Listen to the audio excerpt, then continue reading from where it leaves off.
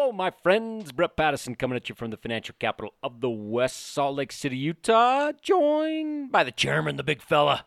How you doing, Brett? Brian Hunsaker. Living the dream, my friend. Good. Living the dream. Good You know to why see I'm ya. living the dream? Why is that? Because you're here, and the tall fella from up north is here, Spencer Nelson. That would be me. Good to be here with you, Brett. Thanks for the invitation. Didn't you invite yourself? Well played, B. Yes, he did. I did. He did. He I kind did. of kind of pushed himself into this podcast, but we're delighted you're here. We're happy to have you. Delighted to be here. Yes. So let's continue to educate the people out there, Brian and Spencer. And when I say that, it reminded me of a story that you told me the other day, Spencer, about real estate and stocks. Could you tell the people that story, and then we'll get into today's topic? Yeah, great, good experience talking with a couple people. And I want to preface this by saying I think owning great real estate can be a good investment. I think owning great companies can be a good investment. So I don't think it's either or. I think it can be and. But in this specific conversation, talking about an individual who had a majority of their net worth in real estate and was having some liquidity events and trying to figure out what to do with it, and looking at the returns that he'd gotten, but then also the returns that he was getting in his portfolio from investments. He was just so heavily weighted to real estate, and I was trying to understand why he wanted to go into a REIT and get a stable 5% or 6% or just invested into great companies. And really what it came down to as we talked is when he, and I don't think he's unique. I think this is very broad-based for a lot of people. Yep. When he buys real estate, he feels like he owns something because there is something physical and tangible about that. And so He can drive by and look at it. yeah, you can drive by and look at, but it really is ownership. When he buys a home, a investment property, a piece of land, he owns that and he feels that. And he agreed with that. And then when he is buying stocks, and we are not managing the portfolio that he is doing, he feels like, and this is what I said, and he agreed, he's putting poker chips on a table. And I said, there's no different between a company to you and red 47 or blue 30 in the sense you feel like you're placing bets. And so the real estate is ownership of a physical asset. The stock or the company, he views it as I'm just placing bets. And ultimately, I told him he's got to shift his mind to understand investing successfully is not placing bets. It is ownership, just like in real estate, but is ownership of a company. So I love that story because it's probably put in a way that the majority of people out there think the same way that this fella did. Yeah, and in my history, I've probably thought like that before. 20 years ago or so, when I bought my first piece of land or something, when I was playing 15 years ago or something, I can relate to that mindset, but there has to be a mind shift. So the education continues, Chairman. Okay. The education continues because we're on a mission to change the behavior of people or to educate them to know exactly what stock ownership is. So tell me this, Brian. What does it mean when we buy an allocation to a company in a portfolio? What does that mean? We own the business. I mean, we own the actual business. Like you would own real estate. Just like you own real estate. Just like the guy that owns a farm, or the dairy farmer that owns a farm and owns acreage and crops and dairy cattle, and or the guy that owns the corner gas station, the convenience store. You actually own that. I mean, you have legal, legally you own that business. The difference is, these are you own a small piece of that business, and you share ownership in that business with probably thousands of other shareholders. But it's most people don't see it that way, and I honestly, Spencer, like you, when I first started in this industry, I don't think I saw it that way. I've been a big fan of, as you know, a big fan of Buffett for years, and I've heard him tell us this all the time. We don't follow the stock price. The stock price isn't important to us unless we're looking to buy it or looking to sell that business, and otherwise, the stock price doesn't really have any meaning to us, or we don't really pay attention to it. But unfortunately, people, get their, that whether or not they're right or wrong on an investment or a business they own, they get their feedback from the stock price and whether or not that was a good or bad decision. On a daily basis. On a daily basis, yeah. Which you don't really get that in real estate, Spencer. I don't, No, in this day and age when real estate prices have gone up, some people look at Zillow every day to try to figure it out. But I use the example of, have you ever seen the sports book down in Vegas? And I have some buddies that like to bet on basketball games or football games or something like that. And I've watched them. And I really don't think there's much of a difference in a mindset. They have a team. They're looking at a game. They like that team. They put their money on that team, and then they watch the game. And at the end of the game, they either won, and they're super happy, or they're like, oh, I lost. I got to go. I'll go pick another team and do another game. And I think that mindset really is what this person had towards stock is, hey, there's a short period of time I'm looking at. I'm going to place a bet on this company. And then like Brian said, these people view success as the daily movements in the price.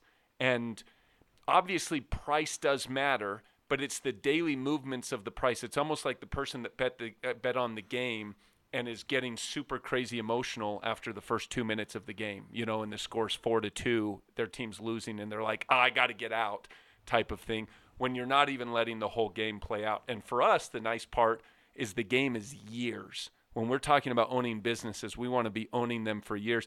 So with these people that are viewing success like gambling on a sports game in such a short period of time, and they're dictating their success by price, I think it's really important for Brian to articulate, what do you kind of gauge success or gauge kind of a good inclination that you made a good, in this sense, bet, but really a good investment? Yeah. I'll say that it's taken years for me to be able to develop or understand this concept. I think when I first got in this industry and I looked at the stock price and whether or not that was my feedback, whether or not I made a good decision or not, and often it was over a short period of time, and maybe the first year. I was never trading in and out of stocks, but I remember early on thinking, I just can't wait to sell the stock, get rid of it. I don't want to think about it. I don't because it was just a big negative, every time I looked at it. And over the years, I guess there's been a mind shift and how I analyze whether or not we're having success in that particular business, and that's really looking at the operations of the business, not the stock price, but the operations of the business and how the business is operating. Is it doing well? Are they continuing to create value for the shareholders? And so some of the things I look at to determine that would be the profits of the company, the earnings of the company. Is the company growing revenues? Those are some other indicators that determine whether or not you're having success or the business is doing well. So those are the two biggest things I look at. But it's not the stock price, and that's something that people sort of have to have a mind shift and understand that if just because when you own a piece of real estate, you're not getting that daily feedback whether on the stock price, or if you own a dairy farm, you're not getting that daily feedback on the on the value of your farm. But you can, if you own a dairy farm, I'm sure that dairy farmer is will look back at his records and financial statements and say, okay, if 10 years ago I had this much in revenue, and this year I have this much in revenue and this much in profits, and he can kind of gauge whether or not he's having success. So in our portfolio, the businesses that we own for clients and that we buy for clients and that we buy for ourselves, because we buy the same thing as we buy for clients, it's safe to say that all of those businesses within the portfolio were happy with the operations of those businesses. Yeah, I would agree with that. Even a certain Chinese stock, which I won't name the ticker, that's down 20, 25, 30%. More than that. Or See, I don't look. You're looking. Well, yeah. I hear. I mean, I'm hearing from clients. We're definitely looking, and no, we don't like that. But at the same time, it's not placing bets, and that's once again coming back to kind of the theme of this podcast is ownership. Why are you inclined? Why was this individual inclined to put more money into real estate at really mediocre returns on this specific project he was looking at, rather than owning great businesses? And it was more emotional and temperament than it was actual financial and analysis. So on that note, Spencer, Nick Murray, who you guys know I love because he says it how it is, and he doesn't sugarcoat anything. That's why Brett likes him, because Brett says it how it is.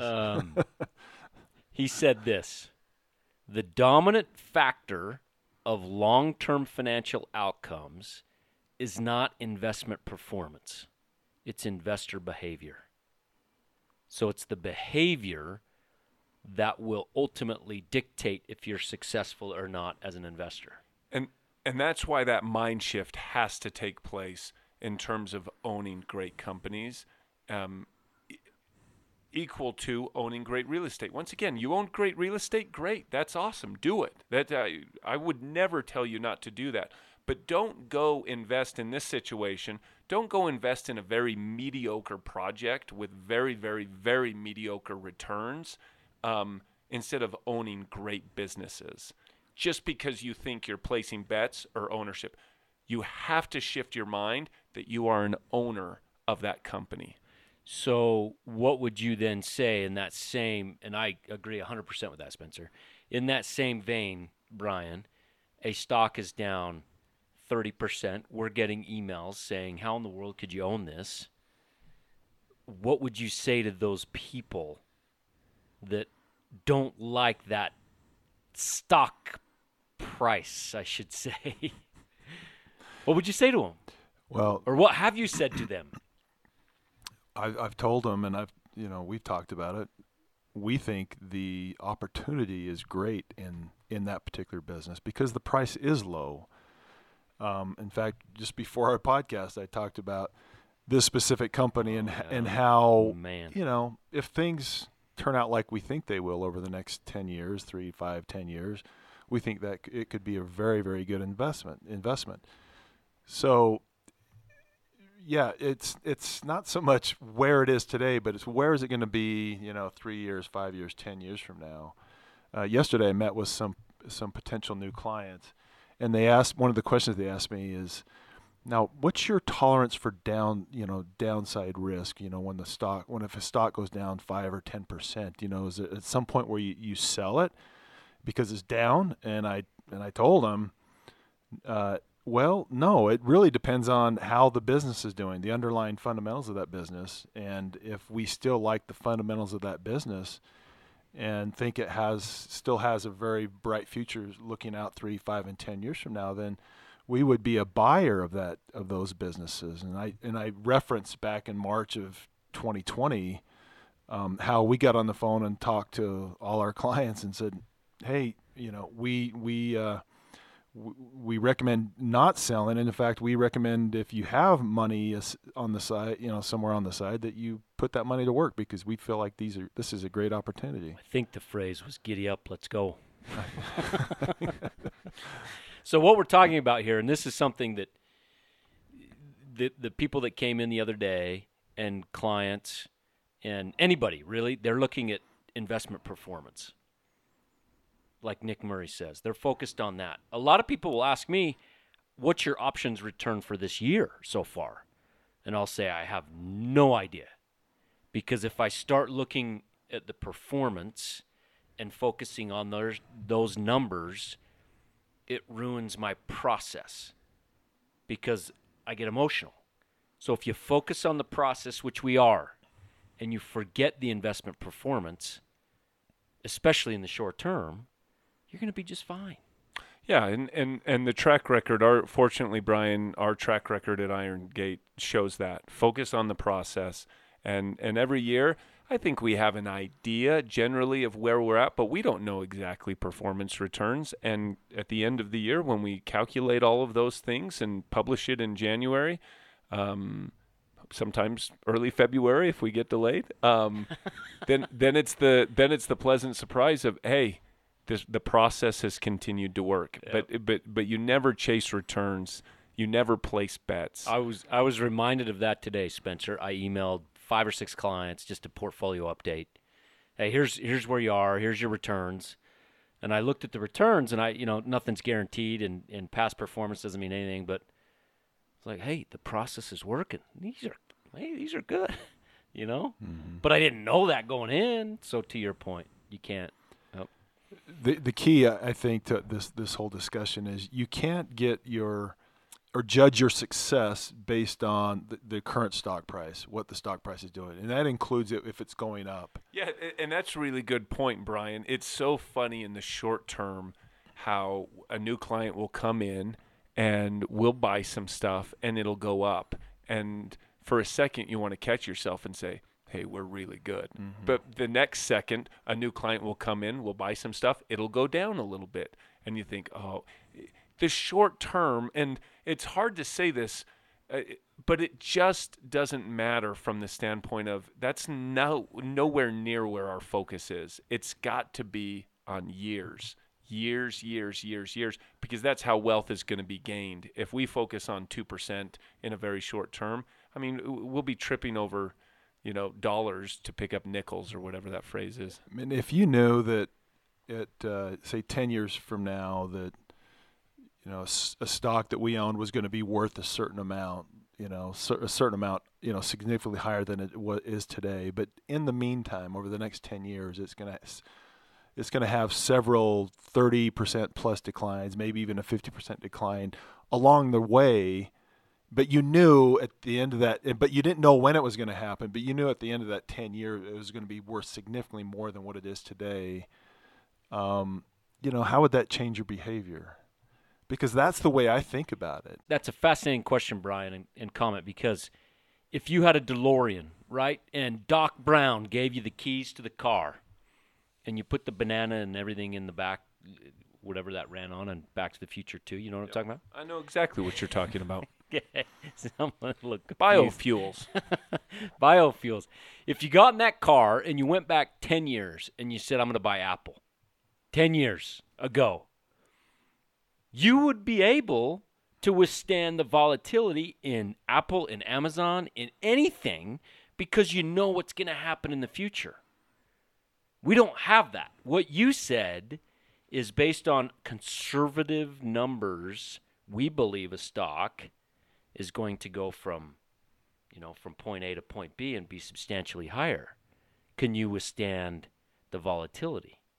And it's a completely different thing because it's unknown. But it's how you build wealth. Right. Yeah. If you buy a great business that is growing and increasing intrinsic value over time, there is historically, there's about a 1-to-1 correlation with stock profits and stock prices over a long period of time. Over a short period of time, they don't even follow each other. But over a long period of time, there's a pretty strong correlation between how if the business is operating well and growing, the stock price will follow. But over the short period of time, it's anybody's guess. Fundamentals will catch up. Mm-hmm. Absolutely. All right, so let's wrap this up by going to where we were at the very beginning. Spencer, somebody comes to you and says, I'm going to get 4% from a real estate investment. I like it because I own something. Right? How do you transition, and this is a question for both of you, how do you transition the thought process of, hey, I've got to own dirt, to, no, owning a stock is the exact same thing. You own a business. How do you transition one's thought process? Or does it take time?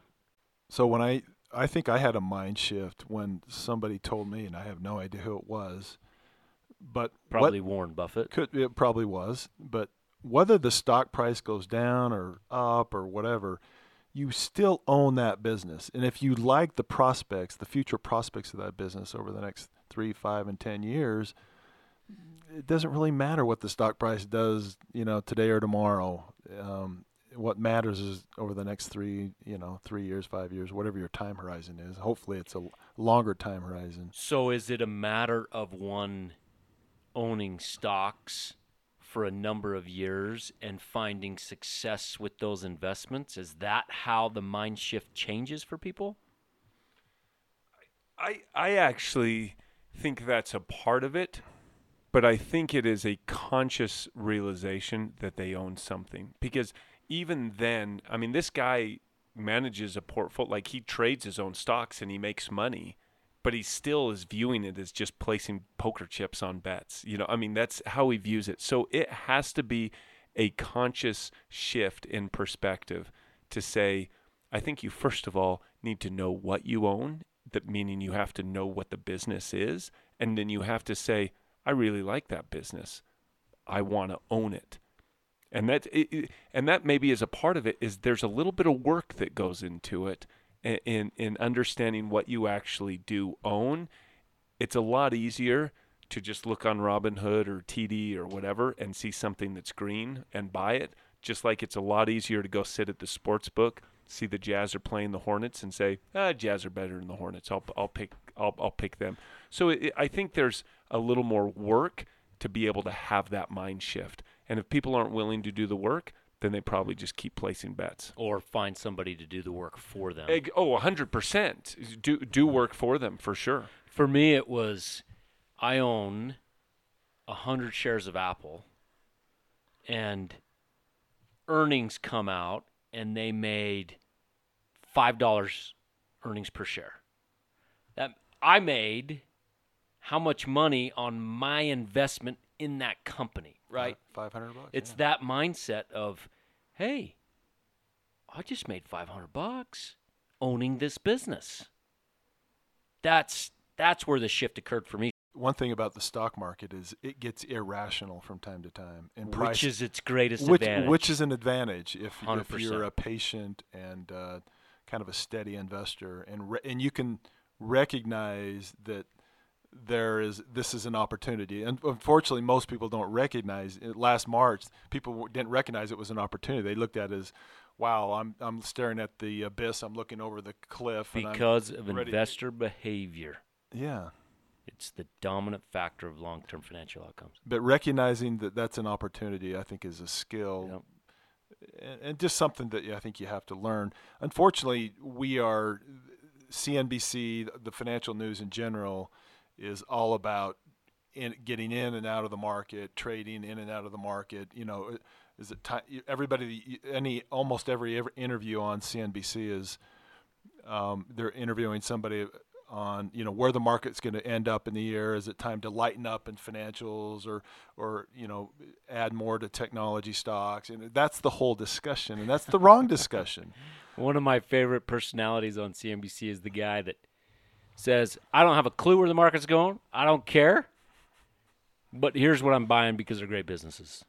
And those people aren't on very often. No. But that's what you got to do.